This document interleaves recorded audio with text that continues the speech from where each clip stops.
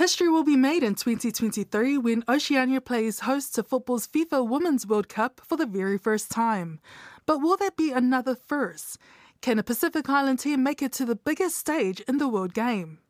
Australia and New Zealand are co-hosting the tournament, and OFC Women's Football Development Officer Emma Evans believes hosting the event down under will be a game changer for women's football in New Zealand and the wider Pacific. In terms of inspiring and empowering, young girls, they'll see it, they'll feel it, they'll know how big of a deal it is and how great football is, and that's the beauty of it. It's the traction that this playoff tournament and the World Cup will bring and will cause is. It's hard to even describe at this point, but the whole Oceania region is so excited, and it's really for us as OFC, how can we make sure that the playoff tournament and the World Cup leaves a lasting legacy through the entire Pacific, and that will be our big focus. New Zealand are the reigning Oceania champions, and they've qualified automatically as World Cup hosts alongside Australia. The Football Ferns have represented OFC at the last 4 World Cups and are ranked 22nd in the world. But despite the tournament being expanded from 24 to 32 teams, Oceania has not been awarded a second qualifying berth for their World Cup in 2 years. This time, the OFC Women's Nations Cup winner will compete against 9 other teams from the likes of Europe, Asia and South America for the final 3 qualifying spots. Papua New Guinea, the next best-ranked side in Oceania, are at 47 in the world and have finished runners-up to New Zealand in 3 of the past 4 Oceania tournaments.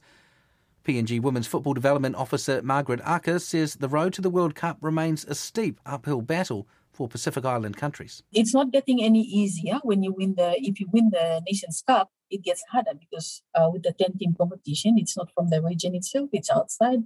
We have teams from outside our region, and so it gets harder. I believe that, if we want to prepare for that, we need to go out the Asian countries because they will be featuring in that tournament. South America, which I believe impossible at this stage because of COVID, but it will be good to get a few hard games outside of our region to be able to experience that level of football. COVID-19 hasn't exactly helped things, with most Pacific countries not having played a competitive match since the Pacific Games in Samoa 2 years ago.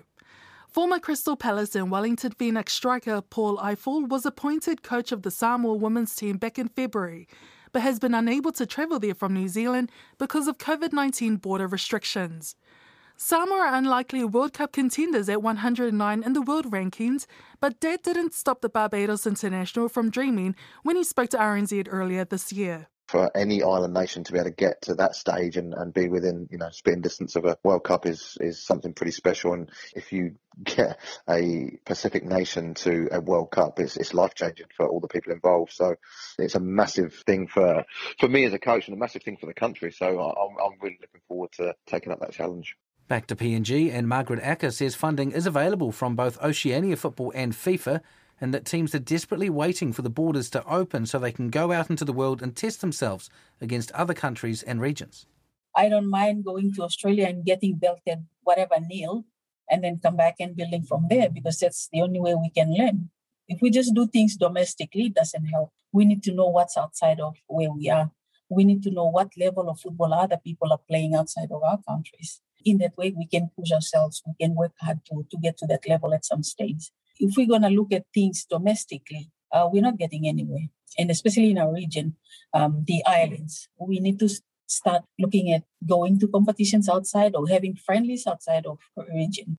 Emma Evans admits it's both a daunting and exciting prospect for the Pacific's top teams. Having the potential to play still in a world-class tournament as that qualifying 10-team tournament is a massive opportunity. And I think we forget that we are still such a young footballing nation, so to have now that stepping stone to the World Cup and where these players and coaches are exposed to international football at that level is going to be incredible. And of course, we would love to see an OFC team make that kind of those final spots to then get through to the World Cup. But if they don't, I think there's still so much that they'll take away from that tournament, the exposure to football at that level, the fans, that just the level that they'll be playing at will be a step up from what they've seen currently within the Pacific. So I think there'll be so many positives to take away from that. But of course, we hope to see a second OFC team at the World Cup, especially given that it's on this side of the world. So the question is it possible? Is it realistic for a Pacific Island nation to take on the world and win? A Pacific Island nation in 2 years. Yes, it's possible. Most of the countries in the region, especially the islands, we are doing shortcuts at the moment. A lot of football is focused in the seniors and not junior level. So we need to start thinking about development if we want to go to the World Cup. If we're not going to do development, forget about go to the World Cup. It won't happen. It will not happen. What makes us think that we can just go there and win the tournament and go to the World Cup without no foundation at all? It won't work that way. It will not happen. I think if we leave it till the end of the year and we begin work then, it will be too late, because we're seeing this momentum build for the women's game. We're seeing what's happening in other regions, and we need to make sure that these players are in a regular training environment. They have their own individual training plans, and the coaches are in the best possible, or have the best possible support wrapped around them, to be able to work with these players. So I think if we put everything into it for this year, into the Nations Cup, and then from the Nations Cup build, obviously, this team towards this playoff tournament, I have no doubt that they will go there and surprise some of these other countries. And so there's the hopes and dreams of Papua New Guinea, of Samoa, of all the countries in the Pacific, Sella Jane, and I guess now the countdown is on. OFC Women's Nation Cup is in June and July, COVID willing.